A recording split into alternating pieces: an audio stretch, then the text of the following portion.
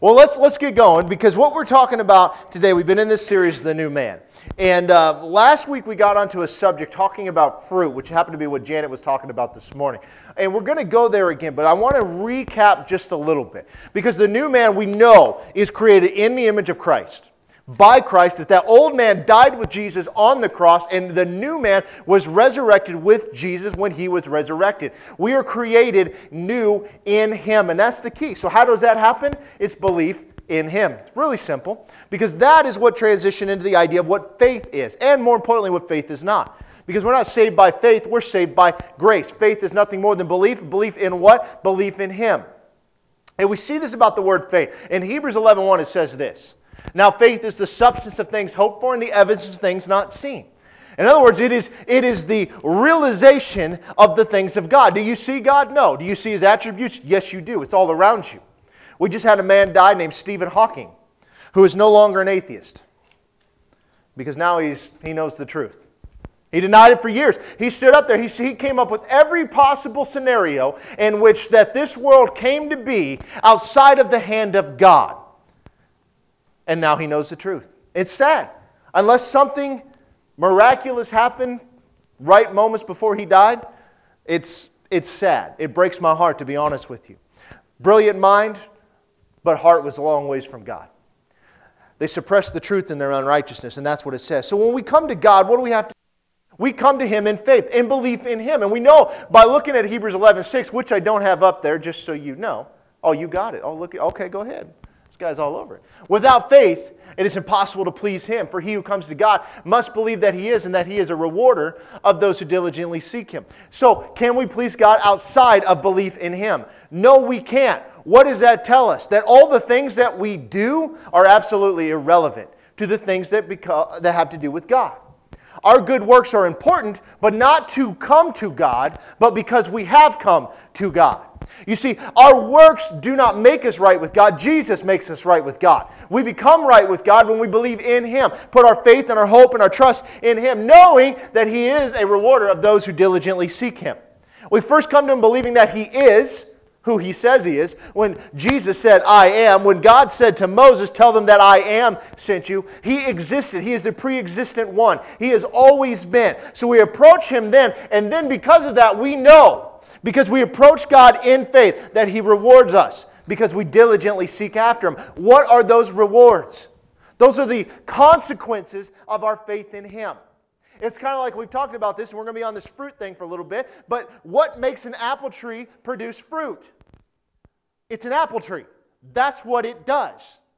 I was having this conversation with somebody the other day. Now, I did not grow up on a farm, and I think many of you have realized that. When I first moved here, I was talking farming stuff with Stan, and I'm like, I have no idea. He might as well have been speaking a foreign language. I had no idea what any of that stuff meant. I've come a long ways.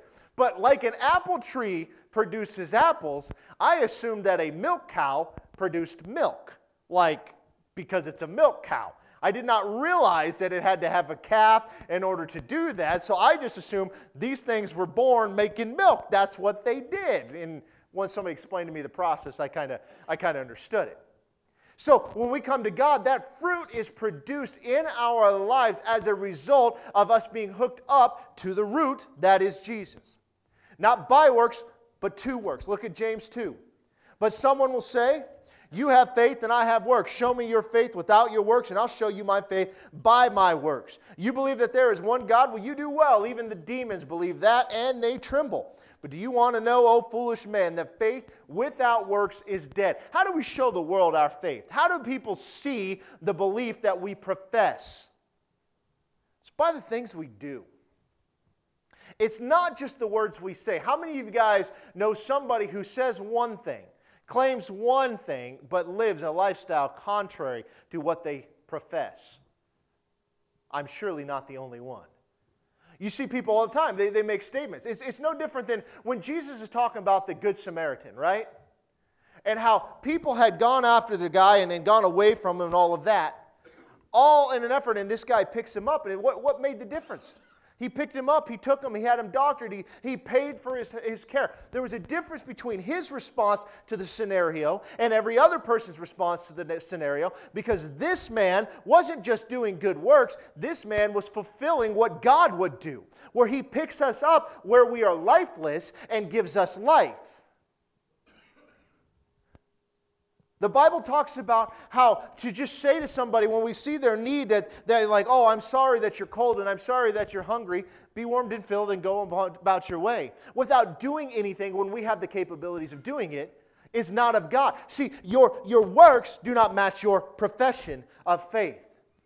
And I've said this for years. Somebody asks me all the time, when it's usually at a funeral, it's like, how do we know that somebody really got to heaven? There's only one thing that we can tell from on this earth, and this is not foolproof. It's based off what we see, the fruit in their lives, the response to the things of God. Did they produce fruit? Were they becoming more and more like Christ? It's the only way we can really look, because we don't know their heart. But the one thing that I do know for sure is that when somebody gives their life to Christ, that you begin to see a change in them. When they truly give their heart to Christ. A lot of people claim to, but when they truly give their heart to Christ, they become more in tune with the things of God. They begin to act more like God. They begin to care more about their neighbor. Now their interest becomes lesser, and the interest of others becomes greater. It's kind of like having children. You know, when they're young, it's all about them, right? All about them. They don't care what anybody else is doing. And then as they mature, we start to see them maybe start thinking about their siblings a little bit more, right? They don't care at first. Listen, if there's one cookie, then they're getting a cookie. They're not sharing the cookie. They're getting it. As they get a little older, they might split it in half. Might, okay? And I'm not saying how old they might be in their 20s before they get there, okay? So I'm not saying there's an age range, but let's just say. And there's other times where suddenly they say, well, you go ahead and have it. You know, what are we seeing? A maturing going on. And we see the things of God enacted in our lives. But how do we get there? What makes one a mature believer over an immature, a young believer? Well, we read this last week. We'll look at it again. Hebrews 5, verse 12. For though by this time you ought to be teachers, you need someone to teach you again the first principles of the oracles of God. And you have come to need milk and not solid food. For everyone who partakes only of milk is unskilled in the word of righteousness. For he is a babe, but solid food belongs to those who are of full age, that is, those who by reason of use have their senses exercised to discern both good and evil. How did they get to that point? By using it. The reason of use. Jesus said that I have food that you don't know. My food is to do the will of him who sent me. You guys remember that? We talked about this last week. His food, what he was fed with, was action, doing the will of God. What should your food be? It should be the same thing. How can you ever become mature if you never test your senses and exercise them? A child will never learn to walk if his mom carries him everywhere. Right? Eventually, you got to put them down. You got to let them fall. It's kind of like a bird kicking the babes out of the nest, right? They kick them out. Hey, you're going to fly, you're going to crash. But you ain't staying here. Now, I know some of you said that to your teenagers, right? Listen, you ain't staying in my house. You go out there on your own. Good luck to you.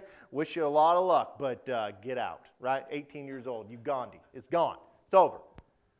Right? At some point, we've got to stand on our own, and we get to that point. But it's becoming a maturing process. And then last week, we looked at Mark chapter 4 and Luke chapter 8. I want to look at this one more time because I want to go through this one more time to pick up on where we're going today. In Luke chapter 8, starting in verse 4, it says this, And when a great multitude had gathered, and they had come to him from every city, he spoke by a parable. A sower went out to sow the seed, and he sowed some, and some fell by the wayside, and it was trampled down, and the birds of the air devoured it. Some fell on a rock, and as soon as it sprang up, it withered away, because it lacked moisture. And some fell among thorns, and the thorns sprang up with it and choked it. But others fell on good ground, sprang up and yielded a crop 100-fold. And when he had said these things, he cried, He who has ears to hear, let him hear.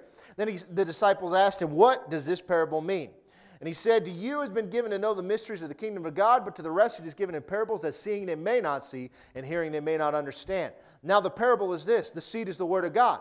Those by the wayside are the ones who hear. Then the devil comes and takes away the word out of their hearts, lest they should believe and be saved. But the ones on the rock are those who, when they hear, receive the word with joy. And these have no root, who believe for a while, and in time of temptation fall away.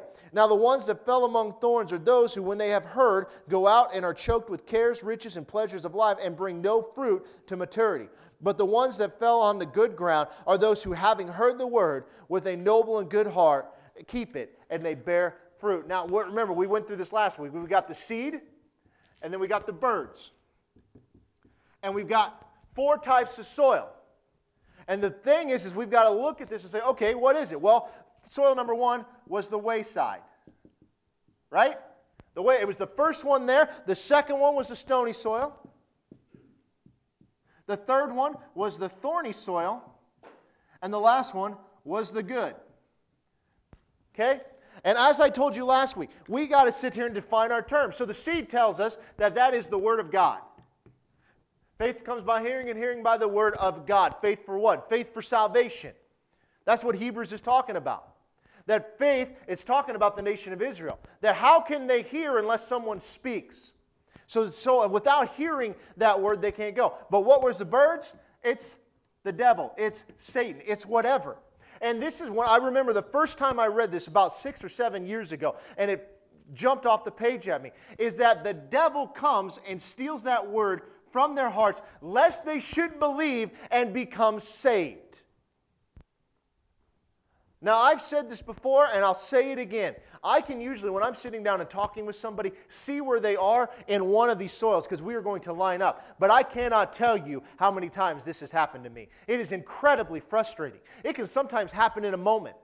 Sometimes it's a day or two later. They leave thinking, man, I get it. I get what you're saying. I understand. And then the next day, it's like out the window, like nothing ever happened. I have a family member. I cannot tell you how many conversations I've had with that it seems like, okay, I think it's about to click. I think this is it. And then something happens. What's happening? The devil comes and he takes that seed from their heart because he doesn't want anybody to be saved. He doesn't want us to walk with God. But then it isolates these two. Secondly, the stony and the thorny. Because they believe and become saved. They receive the word with joy. But in times of temptation, in times of trouble, in times of whatever is going on, the cares of this world, the deceitfulness of riches, the pleasures of this life makes them produce no fruit. You notice it doesn't say that the birds came and attacked them. Right? Am I the only one that noticed that?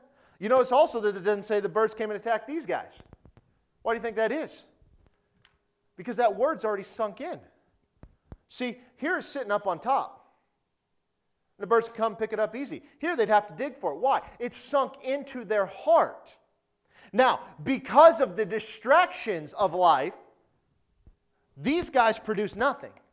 They produce no fruit. No fruit is given by them for the kingdom. But these guys down here not only hear it, not only does it grow, not only do they share it, but it produces some 30, some 60, some 100-fold. That means that some people will do more than others, but all will do something. And the reality of it is, guys, is that we all want to be here. And sometimes we are. But the truth is, we also fall into these two a lot. It amazes me when that you see people have been walking with the Lord a long time, but the things of God are minor. It's kind of like secondary. I had a guy one time, okay, he was a Nebraska fan, so don't hold that against him. Okay? Now, we know that all Nebraska fans are born again. That's just how it works, okay? It's natural. They're all going to heaven automatically, okay? They ask Scott Frost into their heart. Things are good, okay? That was a joke. Stay with me here, okay? But this guy, good church-going man, the only Bible verse this man could quote was John 3:16, okay? Like, without even just knowing the reference, he couldn't quote anything else. But you know what he could quote? The running back stats for the last 30 years for the Nebraska running backs. He knew what year they played, what number they wore, how many yards they had in the season, how many touchdowns they scored, all of that. And I'm like, good Lord, man. Like, if you put just a little bit of that energy to the things of God, what would you be? But we all get distracted. What are things that distract us? Our jobs? our businesses, our family, our friends. I had a couple at the last church that I came from. Their adult children were not walking with the Lord. Now, I think when the kids were young, they weren't necessarily Christians, but things like that. And so when they would come home to visit, and she called me up one day, and she said, I'm just at my wit's end because I keep sharing with them the things of God, but it's like, it's not sinking in. But here's what this couple would do. Their adult children would come home with the grandkids and stuff like that. The entire world stopped. Everything revolved around them.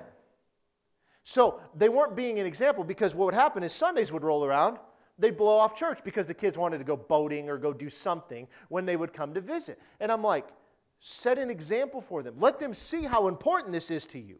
Like, yes, I mean, not that you can't ever miss church, don't misunderstand me, but it's like they would come for 2 or 3 weeks and it was like they'd go to work and they'd come home and then the whole kids were their world.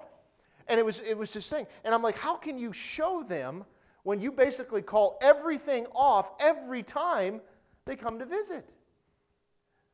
And so she's like, well, I guess that kind of makes sense.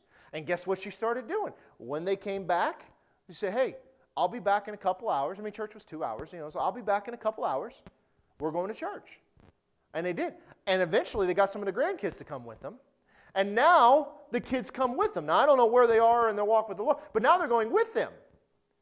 Because it's not an option for them to go do anything else because they own the boat. That's how that works. So, again, what are we talking about? These things become distractions. Now, a lot of times we like to call them idols. Those aren't idols. They're distraction. What is an idol? Something you bow down and worship. If you're not bowing down and worshiping football, it is not an idol, but it most certainly isn't a distraction. In this world, in the American culture, what are we told to do? We got to go to school to get a good education. And we got to get a good education so we get a good job. And we get a good job because we hope to climb the corporate ladder so we can make more and more and more and more and more and more. Thus saith the Lord. What did we leave out of that equation? God. Right? It's in our nature. We are always striving for more. We often fall. Obviously, this is telling us that 50% of people are going to fall in somewhere in this range. We all should strive for this. It takes discipline. We've got to read our Bibles, go out to pray, we've got to spend time with God, we've got to go to church, we've got to do those different things. But we all will end up falling in different categories of this. And see, why that's important is understanding that this new man was made to produce fruit. You've got to understand where you are. So, to transition to where we're going with this. You guys all understand these soils. You guys can see that it's clear in the Word. Once you break that down, you can see that we're all going to fall into one of these categories. Sometimes it's more than one category, and sometimes we get here for a week, and then we're back here for a week, and we're on this roller coaster. But we see what it is. But there's a word that's used in the church today that we've got to understand. Because in order to get where we're going, we've got to understand the things of God. And there's no question about it that we all would say, at least, that we want to be good soil. I want to be good soil. I want to do what God tells me to do. But in order to do that, I've got to be equipped. What is the word that we use for equipping in the church today? I know you know it. Anointed. Now, this is a word I'm sure you've heard before. We throw this word at everything. Everything. We'll talk about the music. Boy, that music was anointed today. We'll talk about things that are anointed. People are anointing. Boy, the anointing's so strong on you today. We'll talk about the service. Did you feel the anointing fall? All of that. The question is that what that means? You see, we need to understand one thing, that we are anointed, but what are we anointed with? How did we get there? And what do we do with it? So what I want to show you guys today, as we talk about this new man was created in the image of Christ, and we are anointed, but let's start with Jesus himself, because he was anointed. So, Isaiah 61:1 says this, the Spirit of the Lord God is upon me, because the Lord has anointed me to preach good tidings to the poor. He has sent me to heal the brokenhearted, to proclaim liberty to the captives and the opening of the prison to those who are bound. Who said this? Here it was Isaiah. Who said this after that? Jesus did, right? He got up. It's in the book of Luke. He gets up and says, the Spirit of the Lord is upon me because the Lord has anointed me. Did it say that it fell upon him? What does anointing mean? And then you see in Acts 10:36, It says, the word which God sent to the children of Israel, preaching peace through Jesus Christ, he is Lord of all. The word you know, which was proclaimed through all Judea and began in Galilee after the baptism which John preached, how God anointed Jesus of Nazareth with the Holy Spirit and with power, who went about doing good and healing all who were oppressed by the devil, for God was with him. So Jesus was anointed by whom? By God. What was he anointed with? The Holy Spirit and power, right? So we see this. Now, the concept of anointing is something we've got to understand, because whatever it is in the Old Testament, it should follow suit into the New. It's not like new concepts just appear out of thin air. God is consistent. So these things, they were done all throughout time. So what Jesus was anointed with, are we anointed with? Well, let's look at this. 2 Corinthians 1, verse 20. For all the promises of God in him are yes, and in him, amen. To the glory of God through us, now he who established us with you in Christ has anointed us, is God, who also has sealed us and given us the Spirit in our hearts as a guarantee. Now, so in him, all what? The promises of God, when we are in him, are always yes, and they're always amen. Right? Amen. So be it. Let it be done. That's what amen means. It's the finale. It's like, this is it. So, he who established us, which is the Father, in Christ, has done what? He's anointed us. But what does that mean? How are we anointed? What are we anointed with? You see, we've got to understand these concepts. So in order to do this, to be consistent in the Word of God, we need to go back to the Old Testament. And I want to show you this today. I want you to look at this as an example going forward, because you're going to see something here, and you're going to watch a pattern develop. In Exodus chapter 28, verse 40, it says, For Aaron's son you shall make tunics, and you shall make sashes for them, and you shall make hats for them, for glory and beauty. So you shall put them on Aaron your brother, and on his sons with him. You shall anoint them, consecrate them, and sanctify them, that they may minister to me as priests. So this is God talking to Moses. What was to be anointed?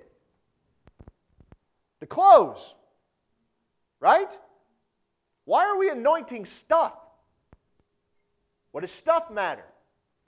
To anoint something, what they would do is they would take oil, typically olive oil. It would have some fragrance in there, and they would pour it over the top of this stuff, or on a person, as you're going to see here momentarily. But what was the point of it? Why does this stuff have to be anointed with oil? Okay? Well, let's go on. Exodus 29, starting in verse 6. You shall put the turban on his head and put the holy crown on the turban, and you shall take the anointing oil, pour it on his head, and anoint him. Then you shall bring his son and put tunics on them, and you shall gird them with sashes, Aaron and his sons, and put the hats on them. The priesthood shall be theirs for perpetual statute, so you shall consecrate Aaron and his sons. Okay, so now we're taking the hat and we're putting it on and we're anointing him with oil. So they're pouring it on his head, and guess what it's going to do? It's going to run all the way down. Doesn't that sound fun? But why?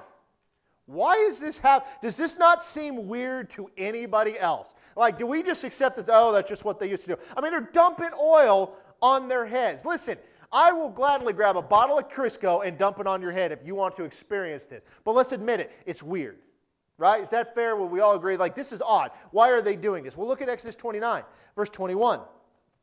And you should take some of the blood that is on the altar and some of the anointing oil and sprinkle it on Aaron and on his garments and his sons and on the garment of his sons with him. And he and his garments shall be hallowed, and his sons and his sons' garments with him. So now we've added blood into the mixture. So we're sprinkling blood and the oil on them. Wouldn't you sign up for this job? Like if there was a sign-up sheet, say in the back room, and say, hey, we're going to dump a little oil on your head and sprinkle you with blood. Who wants in? Nobody's signing up, right? But what is going on? Exodus 29:29. And the holy garments of Aaron shall be his sons after him, to be anointed in them and to be consecrated in them.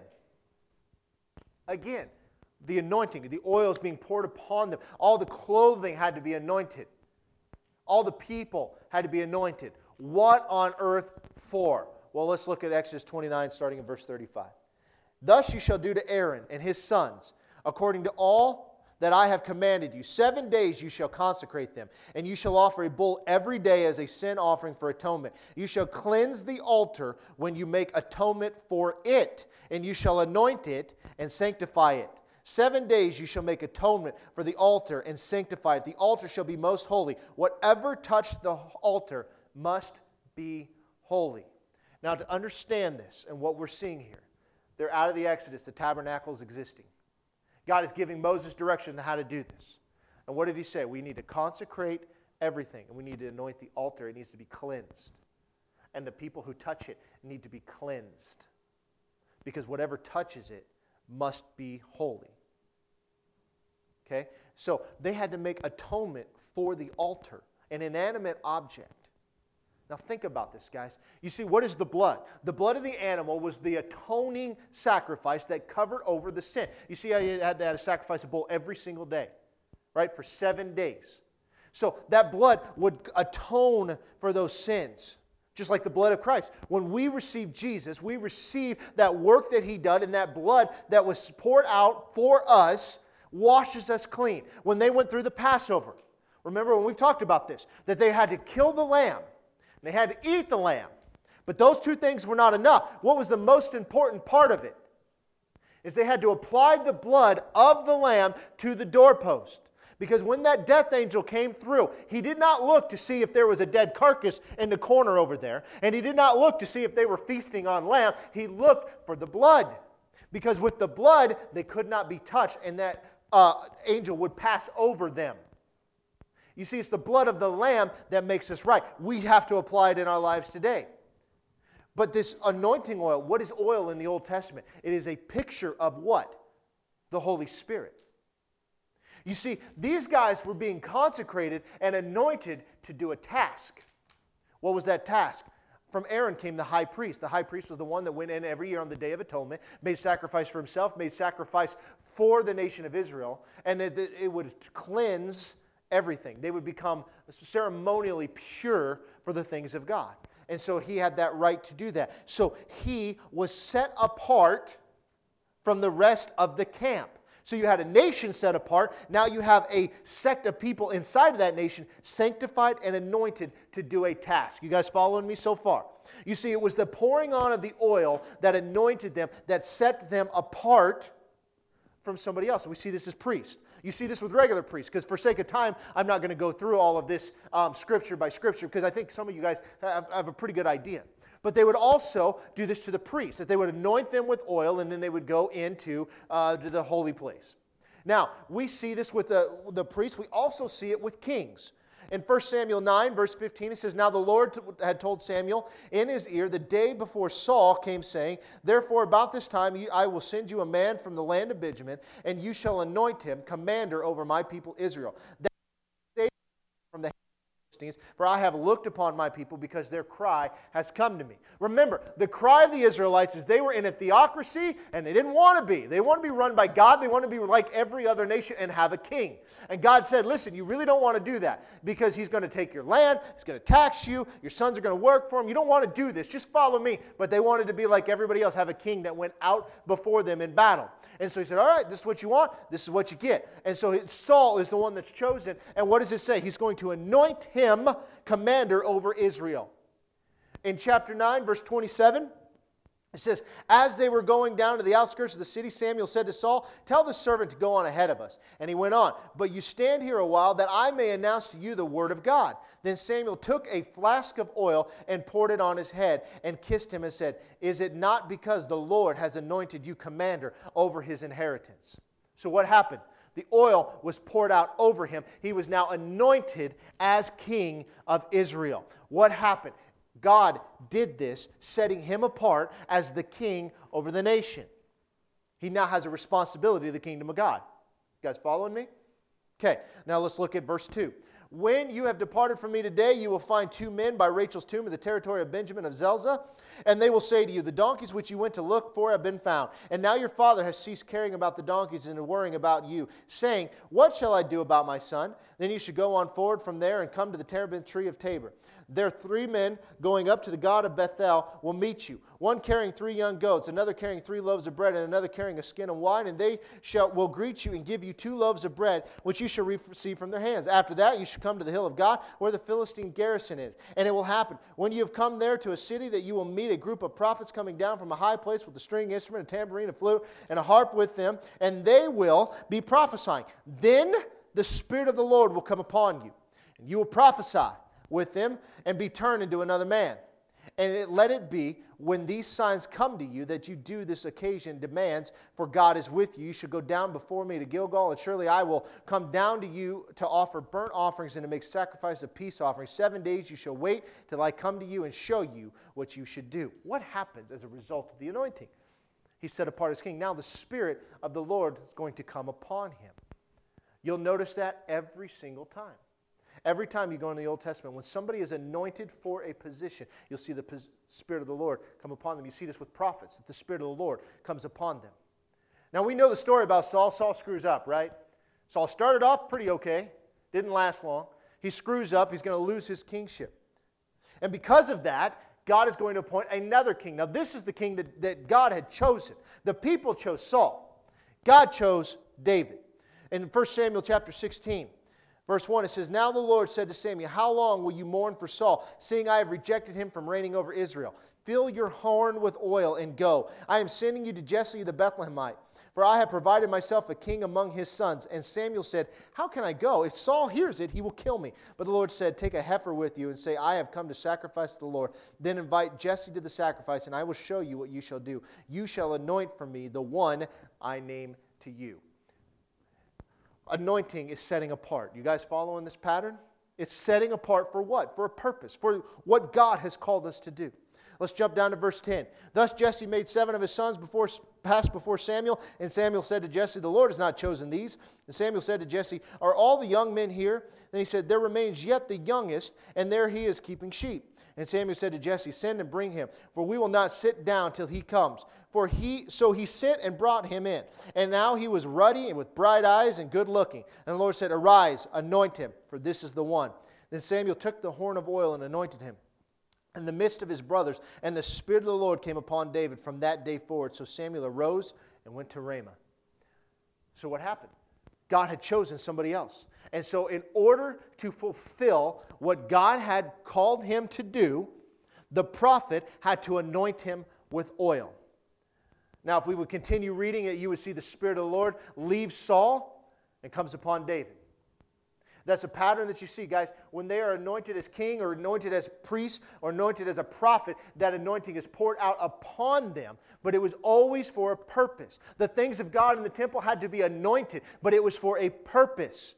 Because that was the way in which God would atone for the sins, is through the sacrifice. You see, the anointing is not something that you feel. It is the setting apart for a use, for a purpose. It's when that oil is poured upon you. Now, we saw before, when we read out 1 Corinthians, that God has anointed us, right?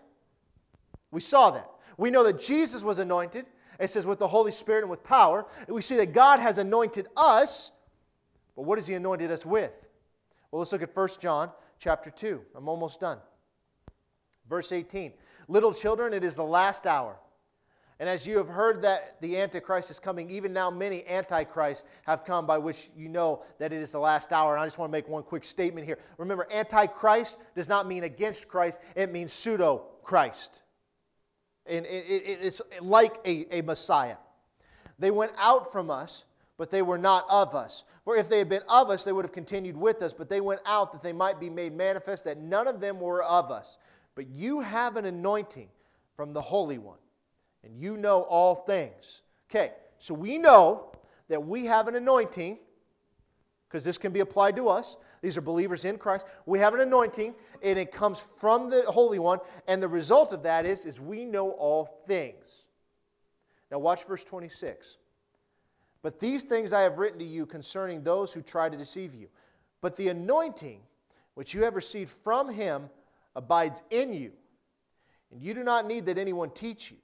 But as the same anointing teaches you concerning all things, and is true, and is not a lie, and just as it has taught you, you will abide in Him. I'm going to read that again. I'm going to read it slowly because this should be bringing a picture of something to your mind. The anointing, which we received from Him, when did we receive it? When we're born again. It abides where? It's inside us. Notice it's not on us, it's inside us. And you don't need for anyone to teach you. Why would we not need that? But the same anointing teaches you. What? The anointing teaches us? Is concerning all things is true, is not a lie. And just as it has taught you, you will abide in Him. What does this sound like? This sounds like the Holy Spirit that's inside of us. Now think about that. The tabernacle and the temple were always anointed for service. The workers that were inside of the temple were anointed for service. The prophets and the kings, both serving God, were anointed for service. But we're anointed, but what are we anointed with? The anointing is not something you feel. The anointing here is telling us what it is. It is the Holy Spirit. Can you feel the presence of God in the Holy Spirit? Absolutely. But the anointing doesn't fall. The Spirit of God falls. The anointing is the setting apart from service, because it says in Ezekiel that you'll have no one need to teach you because I've written my laws in your heart. Neighbor won't need to teach neighbor because the Holy Spirit is in us. And what does He do? He leads us into all truth. You guys, the anointing, we are anointed with the Holy Spirit, which means now we are set apart. Therefore, because of that, because now we've been called holy, set apart by God, but for what? For a purpose, for good works. You guys see what I'm saying? You see, we talk about, oh, you're such an anointed musician. You might be a gifted musician, a gift that God has given you that you can use it. But we are not anointed to specific positions. We are anointed by God with the Holy Spirit to carry out His task, to go into all the world and preach the gospel. And how will people see that gospel in us? Through our works. You guys see this coming full circle? You see, we talk about the anointing as if it lifts, it comes down, and all of that. We would be saying the same thing as if the Holy Spirit left us, if that's the case. Or that we need the Holy Spirit to just fall, but then sometimes He does and sometimes He doesn't. The Holy Spirit is inside of us. Those baptized in the Spirit, yes, He's upon us, anointed with power. But guys, this anointing is not this like transcendental thing where we don't know where it's going to go. This is the Holy Spirit. You see, we are now the temple of the Holy Spirit. It is inside of us. He is the one leading us to all truth. He is the one that is guiding us. And because of that, we will bear fruit worthy of the name that we profess. Everybody with me? You guys follow what I'm saying? Like, it's so important we get our terms right. Because without this, we have no high priest.